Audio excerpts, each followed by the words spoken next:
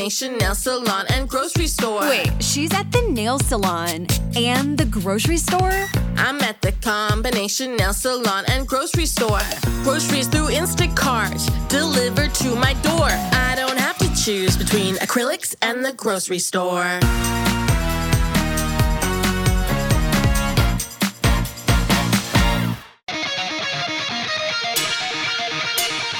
Tree on Seattle Sports Radio 950 KJR.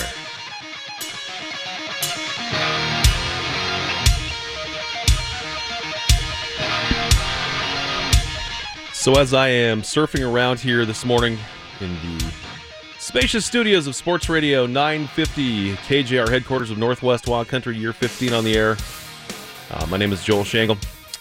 I am trying to take a glance ahead at the weather forecast throughout the state of Washington, specifically Washington more so than Oregon. I'm alone in the studio this morning because Bill Herzog could not make it over the mountain pass. It's almost April, and we have snow falling in the Seattle area. I guess you'd call it snow. Would you call it snow, Mandy? It's kind of snow-ish. Yeah, it was a little slushy. Snowish, yeah. You came from further south than I did, so when I got onto the freeway this morning to drive north from SeaTac, there were cars passing by me coming from the south that had an inch. They had an inch of snow on them. So, did you get that down south where you are? I had to scrape snow off my car this morning. Yep. Dear, it's springtime. In case you weren't aware, it's officially springtime. Oh boy! All right. Well, so anyways, if you're planning on fishing anywhere on the west side today, be prepared for a little bit of cold. Kind of thought it was going to be the case when I went outside last night. It was about 15 degrees colder than I planned on being. So anyways, welcome to springtime here in the Pacific Northwest, and welcome to Northwest Wild Country. We are America's #1 rated outdoors news magazine, have been for 15 years. The schedule for the show this morning, we're going to go ahead and look ahead to the quickly approaching spring turkey season. Of course, Tax Day is also Turkey Day for a lot of folks here in the Pacific Northwest. Turkey hunting has been the largest growth component in the hunting world here in the Pacific Northwest for, going on 10 or 15 years. We had a spike in participation 4 to 5 years ago, and I'll pull up the numbers here in a little bit and look at them. But with that in mind, and I've been meaning to get to this, and I think I may have even promised this on the air, I don't know, a couple of times. We've had some questions from listeners that we've kind of kept around in the email queue here for a couple months.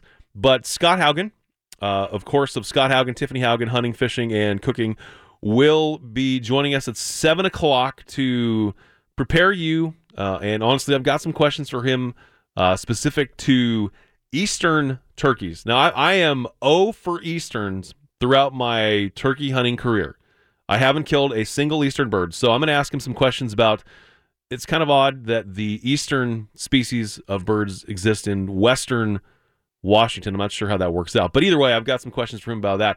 And then we've had these long-awaited questions that I'm going to have Scott deal with. First of all, about choosing and patterning and preparing your turkey gun. And this is from a beginner's perspective. There are a lot of folks out there who have been interested in the sport, and I remember very specifically when the very first time that I hunted turkeys.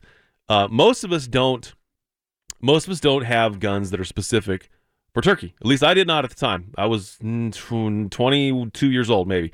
And I didn't have a gun specific to it. I had my trusty Mossberg that I had shot everything with. All I knew was that I was supposed to have a certain load size, and that's what I went with. It was successful enough, but we're gonna get some advice from Scott about if you're in the market, if you're going to get into the sport of turkey hunting in the spring, there are some pieces of advice that you should follow to kind of shorten your learning curve. And Scott's the guy to do it. Of course, he is the author of Western Turkey Hunting. Scott is, as I've declared on this air, he's the best hunter I personally know. And if I have any questions ever about hunting anything at all, he's the guy I go to. So from 7 until about 7:22, we'll reach out and we'll talk to Haugen. He is headed toward Cabela's this morning, where he is doing, of course, of all things, turkey seminars. It's going to last all day long. Him and Tiffany will talk about a handful of subjects specific to the spring turkey season. I'll go ahead and give the schedule of that later, but mark your calendar for that.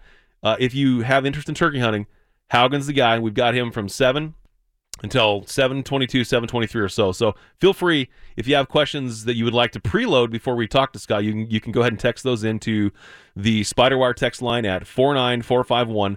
You can give me a call anytime at 800-829-0950. And, of course, the Wild Country Facebook page is always open. I admit I've been a little bit lazy, haven't posted there for a little bit, but we'll get back on that horse here sometime here this weekend. Also on the show this morning, even though he couldn't make it over the mountains to join us here live, we'll talk to Bill Herzog, the general. He's going to explore what he's calling the state of the 509 Union, which means that we're going to talk a little bit about some opportunities that exist for trout, for walleye, for species that Herzog will pursue over the next month or so over on the east side, despite the fact that it's really crappy weather over there this weekend.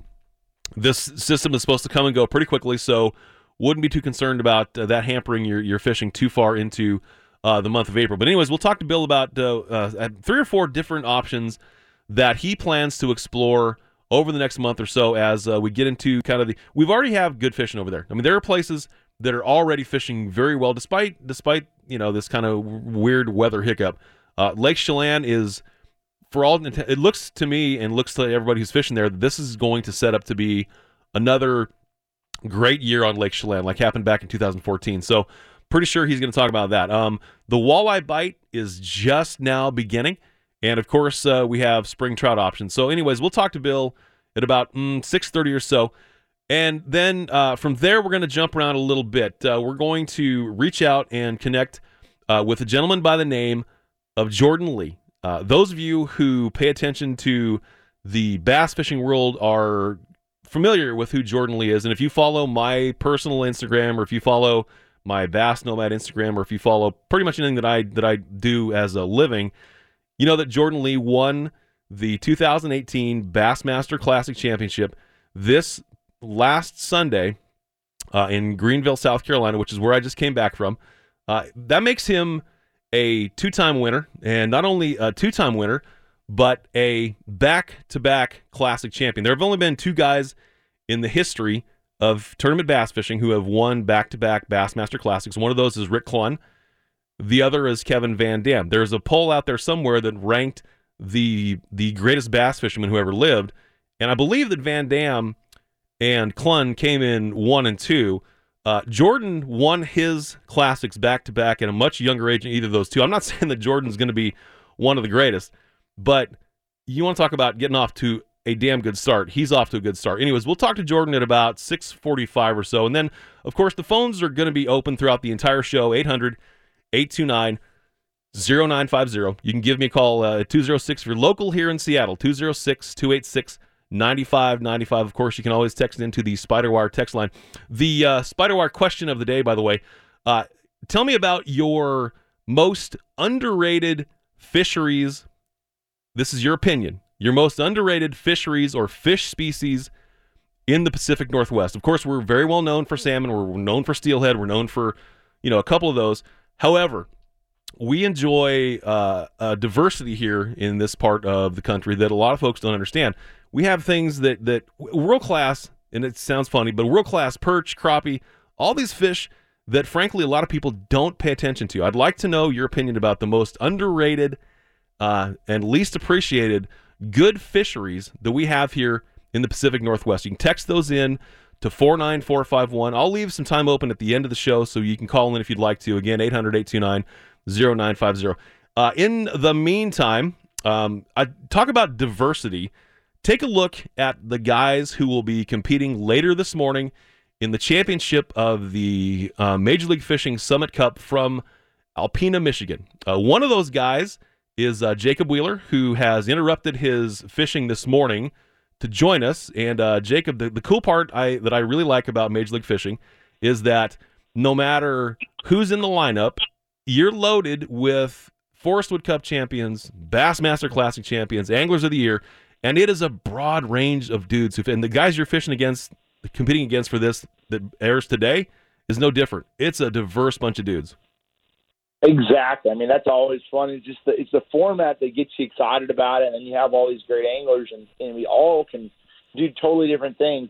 Some of us are great shallow water anglers. Some of us are really good at both, and And, some of us really specialize in finesse tactics and everything else. So it's like a really diverse group of guys that really can, at any point in time, catch them and crack the code on any given lake. So it's a lot of fun. I mean, every time we go out there on those lakes, man, it's just like, you go ready, set, go, and it's like a dang chase to the race to the finish, and it's a lot of fun. Would you say going into this particular championship that any of the group that you fished against or fished with had an advantage at all? I mean, it's Alpena, Michigan, which of course is very well known for great smallmouth fisheries. However, as is always the case with Randy White and the guys who set the lakes at MLF, you really have no clue. You could have gone to a shallow largemouth lake, but going into it, did you? I mean, you're always confident. I'm aware of that, but yeah. But did you feel like there was anybody who may have had an edge at that whatsoever? I mean, because Aaron Martin's had a great first round. I mean, there were some situations that occurred leading up to the championship that would maybe lead you to believe maybe there's a guy who's got an advantage. Correct or no? Well, there's always this thing like in professional bass fishing, we're always like, oh, the guy who lives there is going to catch. Come on, it's whatever. In Major League Fishing is totally different. Obviously, it's like so when we go to Arkansas, we think, okay, Scott Suggs is going to catch him because he knows this lake or something. Yeah. We go to Michigan, we think Van Dam's going to catch him because Van Dam lives up that way, and he's probably fished every little puddle, pond, creek up in Michigan. So, you think of that, and Aaron, obviously, because, Aaron is just an unbelievable fisherman, but he's an unbelievable smallmouth fisherman. Mm-hmm. And so you think Aaron, he's got away with it, with just figuring stuff out that nobody else is going to figure out. So, you definitely would have put Aaron pretty high up there, but in the elimination round, or not in the elimination round, but actually in the sudden death round, they take us to a largemouth place, which everybody's thinking smallmouth. Mm-hmm. So, there's always a point in time where you just don't know what to prepare for. I mean, you always have to have, and what makes it so difficult when you go up north is the fact you can catch big largemouth or big smallmouth. Mm-hmm. When we go down south in Mississippi, Louisiana, Texas, anywhere down the south, for the most part, we know we're going to probably be fishing for largemouth bass, and we know we're going to probably be fishing reservoir. When you go up north, it's so diverse. I heard you talk about this a little bit, up there, where you guys are at, Seattle. There's so much diversity when you go up north that it makes it very difficult to pinpoint it down, and you better bring every rod you got. Well, I interviewed Van Dam before this thing went off here, a few weeks ago, and the one thing that he pointed out, he said, you know what, coming from Michigan, I don't necessarily. I mean, obviously, I know what I'm doing, but these lakes are so different. I mean, here's the thing: like Alpena is nobody. I'm sure that nobody in the world has ever heard of the town of Alpena before we started to show up there. It's this little town in the far northern end of Michigan, and you've got within 45 minutes, you have one of the Great Lakes, you have super shallow small largemouth lakes, you've got kind of more rocky, deeper smallie lakes. So you've got literally almost any set of conditions that you could care to fish. And as I said, I mean, I think it is MLF's job to locate places that are off the beaten path. I mean, it's just a kind of it's interesting to watch you guys have to go through the preparation process for this more than anything. It's crazy. Yeah, I mean, I wouldn't want Randy White's job. That's for sure going to take all these lakes. I'm sure it's would not want to do that. I mean, it's a lot of fun. They always keep it fresh, and that's the cool thing. I mean, Michigan has a lot of fishing, so regardless what happens, it's going to be a lot of fun. All right, so you got to riddle me this. I mean, obviously we can't really reveal much of anything, but I'm going to ask you a question that you can reveal. How many Akuma rods did you have prepared for the championship round? I had 37. I don't play. This is the thing. I bring as much as I possibly can.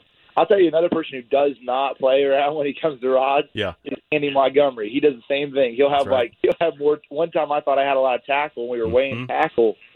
I think I had 80 pounds of tackle I brought in boat. That sucker had 120. Holy smokes. Oh my gosh. Holy smokes. How many tungsten sinkers did you bring? I mean, is that, Wheeler, is that because I mean, you're not fishing 37 different baits, or do you have 37 different baits tied on? Do you have 37 completely different baits? Well, technically, yes. I mean, but you don't end up fishing that because the lake's only set up because once you get there, it eliminates 27 of those rods. Right, I gotcha. You know what I'm saying? So it's sort of like once you so they say go and we get a rod around. You know, we have to have 37 ready because heck, you never know.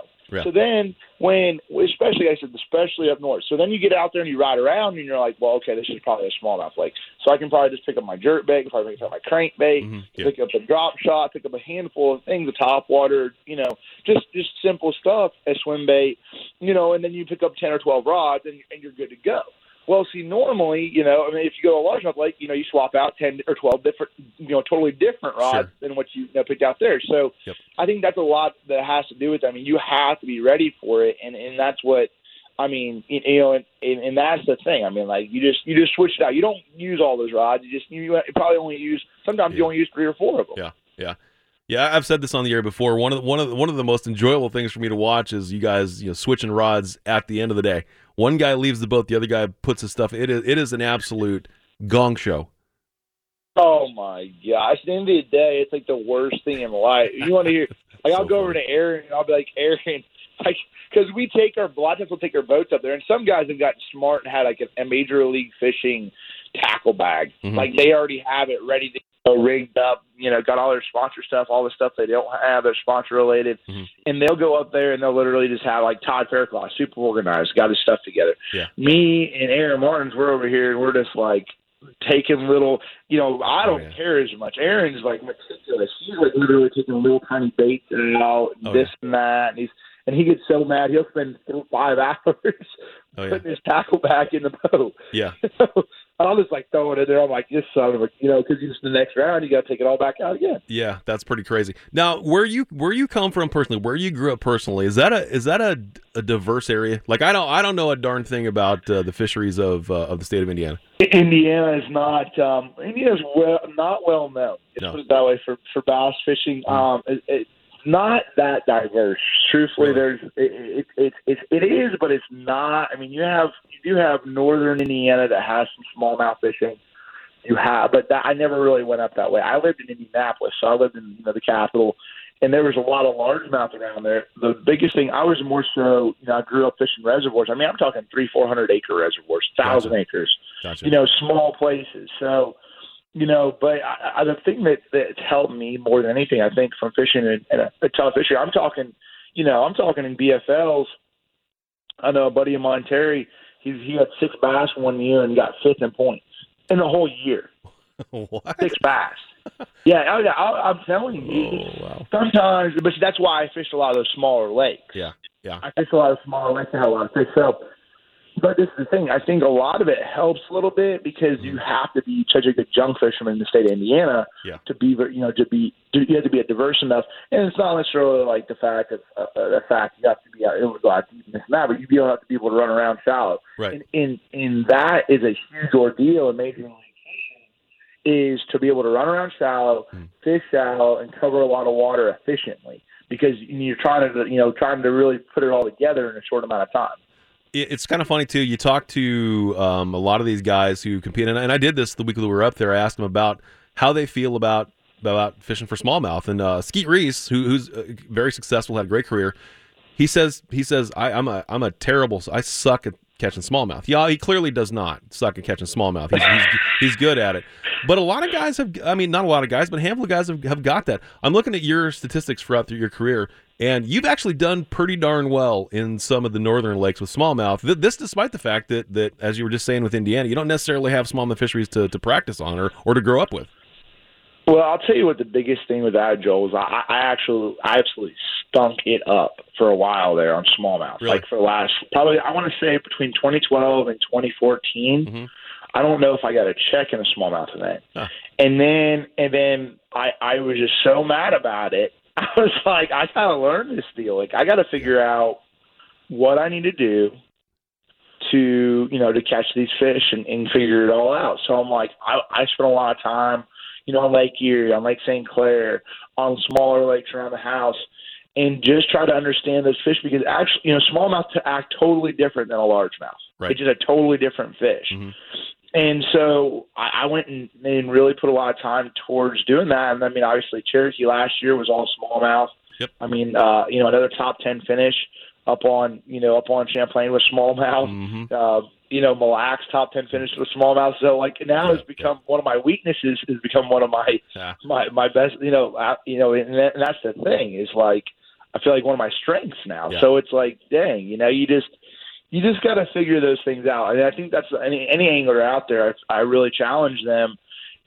Everybody's wants to do what they're good at. If a guy likes flipping a jig, that's great. But work on the things you're not so good at. Yeah. Everybody wants to go out there and if he's got a favorite topwater bait and throw topwater all day and have fun because they know they can catch fish.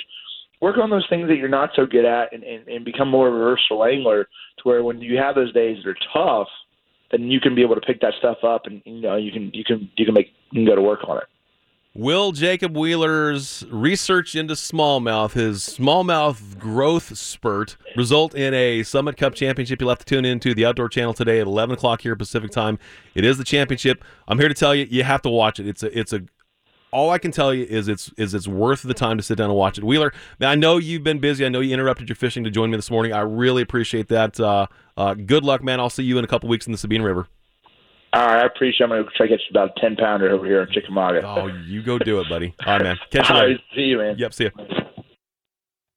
All right, there he is, Jacob Wheeler. He is the youngest winner of the Forest Wood Cup in the history of that championship. He is also the only guy to ever win the first 2 Elite Series events that he ever fished. Let's now take a break. We will turn our attention from smallmouth bass to walleye, trout, and whatever else is the general feels like chatting about. We'll be joined by Herzog when we return to Sports Radio 950 KJR.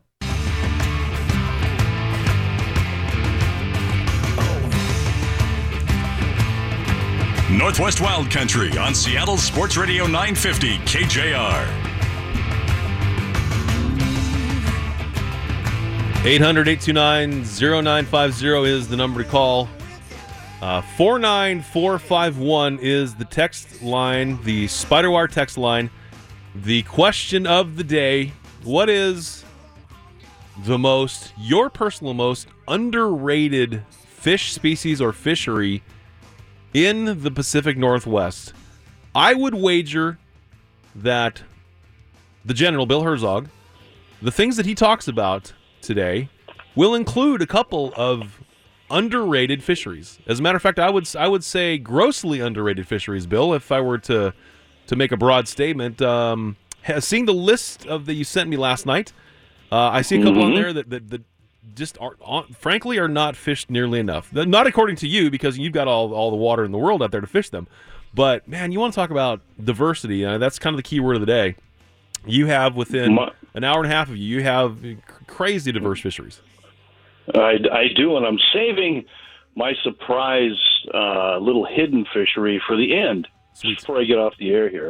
That's called a tease in the radio world, That's by right, the way. Indeed. It is indeed. Yeah, so we're going to use the word winter one more time, and then we're going to shelve that. I don't want to hear it again. I don't want to hear it again. So, Bill, I turned onto the freeway this morning around South Center, and I started to drive north, and cars that were passing me coming from the south had an inch of snow. On the hoods. Are you kidding me? Enough is enough. It's spring, and I'm talking to you on the phone because of that white stuff. And like I said, we're using the word winter. Yep. Here we go. Ready, everybody? Winter. That's it. You're not going to hear it again until Thanksgiving. We're done. Boy. But you're talking to Jacob, right? Yes. About how many rods? How many rods you say he had? 30, he had ready to go? He had 37. 37. Okay. Yep. Okay. Well, while you guys were talking, I said, I was a little curious. So I walked out in the garage and getting ready for spring here. Yeah. I did a little counting. I have 12. These are rods that I have rigged up, ready to go. I have 12 fly rods, 9 steelhead rods, 11 trout rods, and 6 kokanee rods. Add them up. 38. How many is that? 38. That's Ding. 38. Yeah. Freedom. Gotcha. I win again. That's hilarious. That's hilarious. Yeah. Well, and the thing is, too, Bill, is those rods will be applicable. Maybe not as much the steelhead rods, but the rest of them will get some workouts over the next handful of months, because we are, despite the fact that we have this dumbass weather pattern that we're into. We'll call it a burp. Yeah. It's just a burp. It's popping right now. I mean, you've got fisheries that are going, and they're going good right now. Let's talk about some of those. Well, let's talk about. I know it's easy. I know it's easy, but Lake Chelan, I'm here to tell you, all you have to do is look on Facebook, and it's everywhere. Everybody's clobbering fish. Brad Wagner and Sam Baird, all the pimps over here, they're doing their thing, and for good reason. It's easy, it's fun. I mean, the fish are nice this year. They're 14 to 15 inches. They're a little bit bigger than last year, which means they're going to grow about an inch a month. So by the time May gets here, we're talking really nice fish again. Not as big as 2012, but we'll take them, and it's really good. And they're working their way down into the lower basin, and it's pretty much tackle box challenge, man. You just kind of reach, what do you want to use? It really doesn't matter. Everybody says, well, I'm killing them on this, and everybody's catching them on something completely different. So all you got to do is basically show up and put them in the right place at the right time, the right speed, and you're all good. They're like 80 to 100 feet down still, but they're getting shallower every day, and we get some warm weather. Finally, the fishing will get even easier. So, Kokanee guys, you want to go do your thing, go to Chelan and go now. Super cool on that deal. So, I mean, and that's one that we've noticed throughout the course of the wintertime. And obviously, as we've had guides who have had to kind of change their wintertime schedules. I mean, they've just figured out that you can catch fish on Chelan 12 months out of the year. Right. I had one of the old Stan Jones books, the old fishing guide books from 1968. I was reading it. I like to look through that just for a good grin to see what we can't do anymore. And there's a lot. It said in there, it goes, Lake Chelan usually picks up in May. Guys start fishing it in May, and I'm like, wow. Okay, so how things have changed, right? No kidding. So tell me a little bit about the delicious white-meated fanged walleye. What's the situation with walleye over there? Well, that's the new hotness. It's kind of started last year, and this year it's the same deal. It's a fact that when you can't fish for anything else, you go fish for walleye. But that's not a bad thing. That's like saying going to the Playboy Mansion and saying, all we have is redheads today. Sorry, that's okay. It's all good. The walleye's just kicking up, and of course Banks Lake.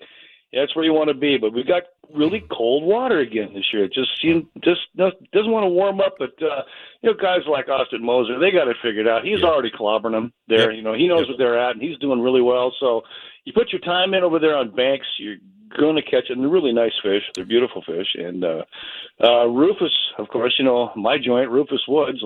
Most guys there right now are walleye fishing. Yeah. Right. Because the water's so cold, because we have all this cold water that comes down through Roosevelt, and it's flushing down through right now. We have this period that starts like a few weeks ago that'll go all the way through April, where the water is like 34, 35 degrees. Yeah. And the triploids just shut down. So don't go triploid fishing. You're not going to catch any of those. But the walleye don't seem to care. They're more girded, you want to say, towards cold water, and they are biting really well, and the guys at Rufus are doing pretty good right now. So there's Rufus, there's Banks, and there's a bunch of little smaller lakes that guys don't want to talk about, but walleye is kicking ass right now. It's happening. Also pretty much any part of the Columbia River as well. I mean, all kinds of places to go for walleye for sure. Here's the one that I'm most interested in. This is Bill's advice. Item number 3: get your Colville permits. Bill, you have beaten the drum for the Colville permit since God knows when. Yep. Yeah. And here's just a little tease. When Dave Vetter and Brad Wagner were fishing Rufus Woods here about a month ago, we're down by the pens, and the end pen has just these. It looks like walruses were playing in the pond. It's just these huge fish, and we're talking to the guy right there, and I go, hey, you want to let a few of those go right there for us? He goes, oh, we're going to be releasing them here pretty soon in half a dozen lakes on the Colville Reservation. Oh, boy. And he goes, by the way, there's not a fish in this pond under 10 pounds. Oh, good night. Get out of here. Are you serious? Yeah, I'm dead serious. And he said most of them are the small end or 8s and are between 8 and 15 pounds. And they're all going into a couple lakes. And I know what lakes those are. I'm not going to tell you because I went and looked. I don't blame you. I don't blame you. No, but I will say that if you want to go up there and catch a big trout, you can catch the biggest cutthroat you've ever seen in your life, starting right about now. Yeah. Omak Lake. You've all heard about Omak Lake and the big Wahonton cutthroats in there. Well, they're on the shore now. They'll be on the shore for about another month, and they've just got there. And if you got a fly rod, if you got a trout rod, you want to throw some little spoons and throw some big black flies, you don't even need a boat. The fish are all shallow, and they're the biggest fish of the year right now, and you have a legit shot at a 10-pound trout at Omak Lake. Yeah, a legit shot at 10-pound cutthroat. Right now. Goodness. And this, and as you'd met, we chatted about this last week. So this is an opportunity, a genuine opportunity for somebody, on the bank. You don't have to have a boat. Yeah. No, you do not need a boat, not at all. And it's going to go, like I said, another month. Another month or well, then it gets warm and they take back off again. But you know what else is going on? You talk to what Jacob does. Yeah. With the bass fishing. Okay. I'm here to tell you, you don't think about much about that in the Colville, but there's a couple lakes in here. There's Twin Lakes, and away on the other side, it's a long ways away. But like Buffalo Lake, we've all heard of Buffalo Lake, right? There's largemouth in there up to 8 pounds. And lots of them. I mean, really high-quality largemouth fishing in there. Holy smokes. And there's a lake close to Buffalo Lake. I'm not going to tell you what it is. Again, all these lakes in the Colville, get a map, take a look. That's what I did. But there's a small lake. Starts with an R. I'll make it easy for you. There's no motors on it. You can go on there and you can catch largemouth 3 to 7 pounds all day long on tennis shoes. Do they have to be a particular brand? Is it Nike, Converse? No, Adidas. Doesn't matter. Adidas. They prefer Adidas. Okay, yeah, that's the 3 stripes. Right. But what I'm saying is these fish don't ever see a lure, hardly ever. If you want to go, you have some lonely fishing for some super high quality big fish. I mean, there you go. Go to the Colville. It's not all just It's not all just giant cutthroats, giant rainbows, giant brook trout. That's all they have. So, so there you go. Yeah. So again, the word of the day is diversity. You want to talk about the dictionary definition of it basically falls inside the seep lakes, because that is just because of the diversity of the size of the lakes. There are so many options to go there. It's crazy. Well, just look at a map. This is my I've been doing my research and looking around since I got here, right? Just because I can. Within 2 hours of my house here in Wenatchee, I have world-class trout fishing. I mean, I can't do it all with the Seep Lakes I'm going to go to this year and take a look around. There's like 50 lakes, at least, down there. Different sizes and everything from a few acres to 100. Everything you want. You can take your big boat down, and you can take your pontoon boat. There's ones you can hike in, walk to. It's all high quality. Some are put and take lakes, and some they do it for big fish. If it's fly fishing only, just take a look around down there. There is a spring and summer's worth of fishing down there that you can't possibly all get to. That's crazy. If you go into the tackle shop there at Mardon, they've actually got a map, or at least they used to. I haven't looked in the last several months, but you used to go in there, you'd have a map with a list of all the species that are available in all these little lakes, and it's literally almost unending. Like, it would take you 3 summers to fish everything. So let's just talk about potholes where Mardon is then. Okay. Sure, why not? You want to go catch big bass, you want to catch big rainbow. You don't think about potholes for big rainbow. No. Yeah, there's some beautiful, huge rainbows in potholes. There really is. Speaking of beautiful, huge rainbows, as we segue into a fishery that you caught the very tail end of last year. You swore at the time you were never going to let that opportunity pass you by again. What is that opportunity? Yeah, well, the ice just got off of this lake, and you can see it if you go on I-90 and you head towards Spokane. It's that big-ass lake. Just before you get to, you look off to the right and go, look at the size of that lake, and there's only a couple boats on there. Well, Sprague Lake. It's a shallow lake, and by the way, which is also a very amazing bass fishery. That gets a little bit later. Hits them, but the trout in there, because the lake is shallow and it is the most fertile lake, I was told, the most fertile lake in the entire state, and the rainbows in there will rip you a new one. They are spectacular, and they are huge. They are 4, 5, 6, 7, 8 pounds. Lots of them, and even the small ones will take you way into your back end of your fly fishing, and they'll show you the bottom or your arbor on your spinning reel. I got clocked a few times there last year by fish. It scared me. And those fish fight so hard. And that's just starting right now. The trollers are picking up a few, and that's just getting going. But, those are 4 to 6 pound creatures in there, and I can't wait to get back there, man. That is some spectacular stuff.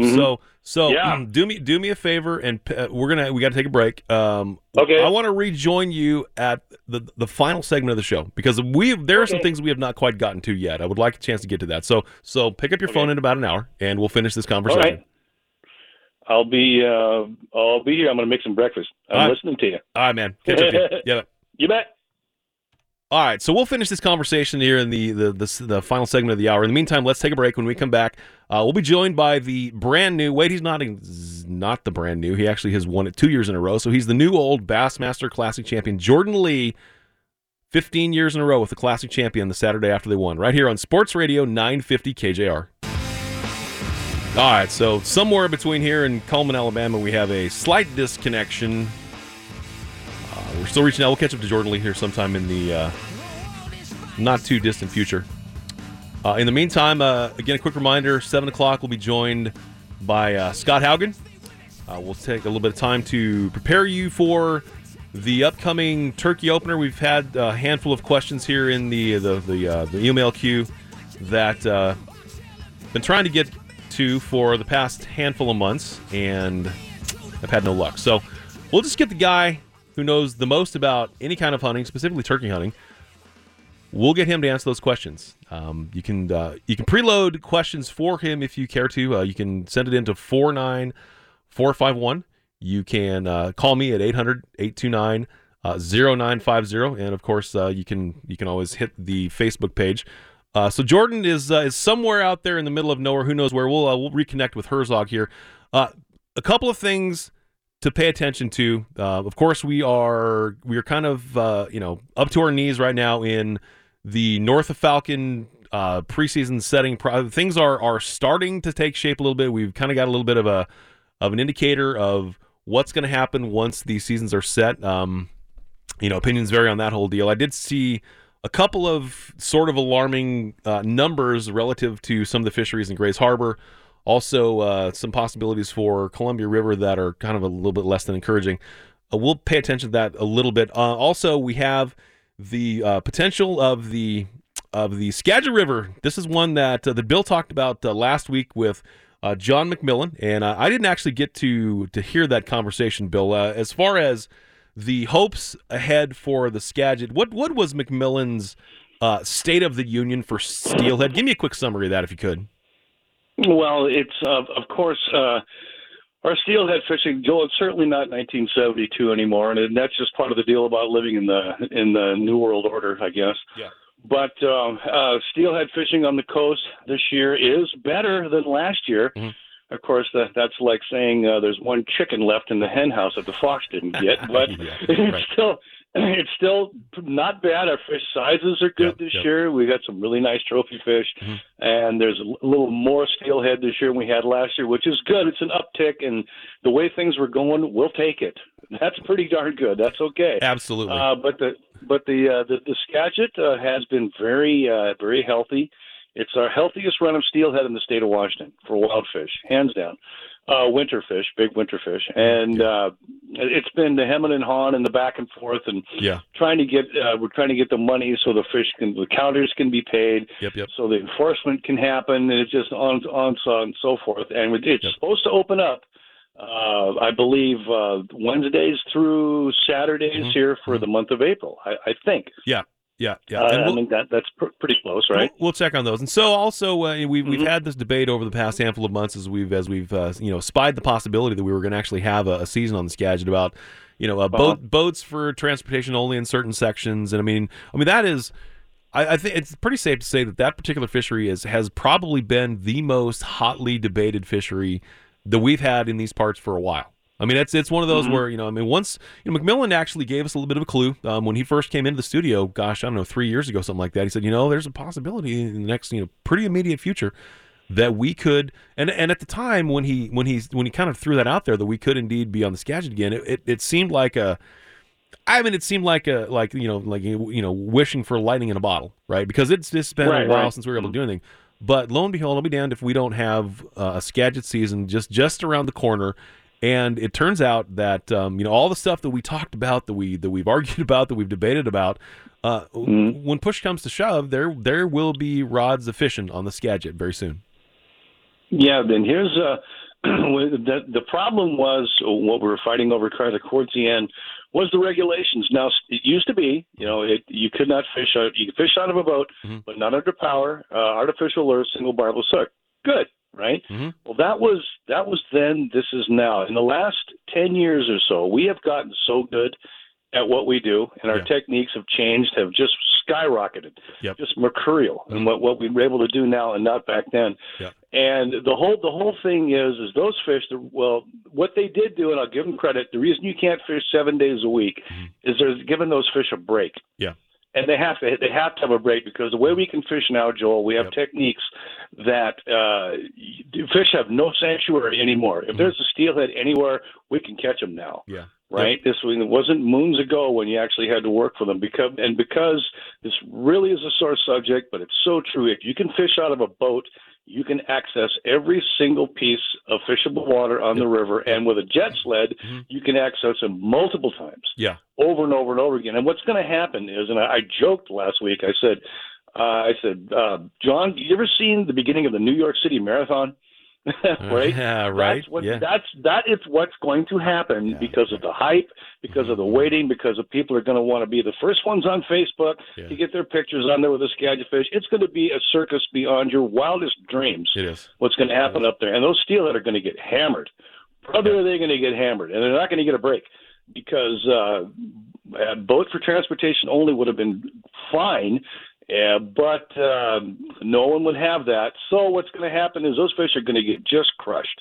They're going to get crushed. And that's what scares me. We may see an early shutdown. If too many fish are hooked, they're going to have counters there. If too many fish are hooked, they're going to shut it down early again. So we'll see what happens. I'm keeping my fingers crossed. I'm hoping the fishing is good enough. There's enough fish. And the time we give them, the Sunday, Monday, Tuesday break we give them, will keep us fishing. That'll be great. Well, it's funny, Bill. If you go to the web and you type in the words "crowded fishing conditions," you get these well, I mean, they're kind of comical unless you happen to have been there, but you'll get these images of people standing literally elbow to elbow. I mean, it's maybe not going to be quite like that, but that particular river, though, because of all the things that you just mentioned, is going to receive the most pressure it's had since anybody could remember in recorded time. I mean, there are going to be more people and more rod hours on that river right out of the gate than that river has ever seen.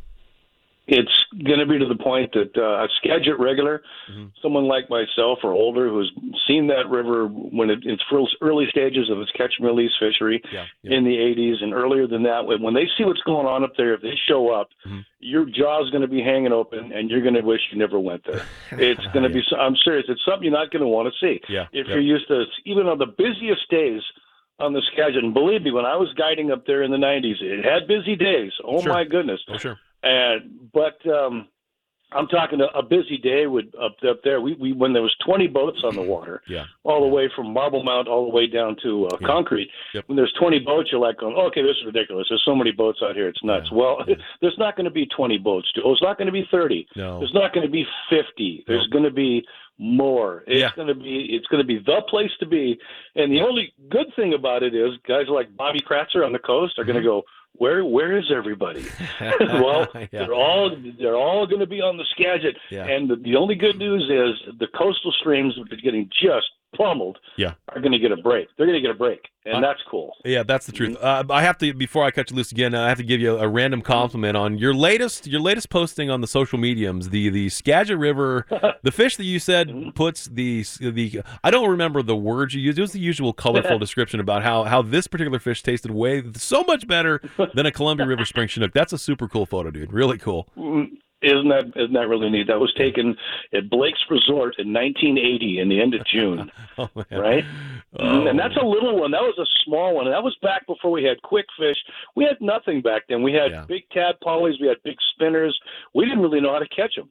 We really didn't. We had big Skagit special spinners, and that was my one and only bite for the summer that I got. But I got a Skagit River King, and that was pretty special. And I'm telling you, it was pretty good eating. What did I say that Springer tasted like? I'm gonna go look it up right now. Hold on 1 second. Let me. It's school paste, cat hair, WD-40, and Pop Zits. That was it. Popped Zits and WD-40 mixed with cat hair. So there you go. There you go. Yes, indeed. Yeah, and best of all, you have the OG, the Rock KISW Rock FM 100 T-shirt. That is not a throwback. That is an actual shirt from the day. That is a shirt from the day, when they first started selling them back then. Of course, back then to be cool, we had to take the sleeves off them. Yeah. You must have been working out there because you look pretty beefy in that picture. That was young strong Bill, huh? Yeah. Well, yeah, that was 21-year-old Bill. Right back in the day when I worked in the warehouse and I did a lot of lifting, and unlike now, much softer Bill now. Super cool photo. If you have not seen this picture, go to Bill and Brenda Herzog on Facebook, take a look at it, and make a comment. It's a great photo. All right, thanks for the emergency fill-in for the Bassmaster Classic chat. Bill, we'll still call you at the end of the show. We'll talk to you in about an hour. I will be. My breakfast is now cold. Oh, thank you, Val. Sorry about that. We'll catch you in a while. Talk to you. Bye. All right, so let's take a break. When we come back, I'll be joined by Scott Haugen. We'll talk a little bit about turkey, and, of course, we've got the phones open throughout the entire second hour. Call me at 800-829-0950. Give me a text. What is your most underrated, in your opinion, the most underrated fishery or the most underrated fish species in the Pacific Northwest? Text that into the Spiderwire text line at 49451 and come back for hour 2 here on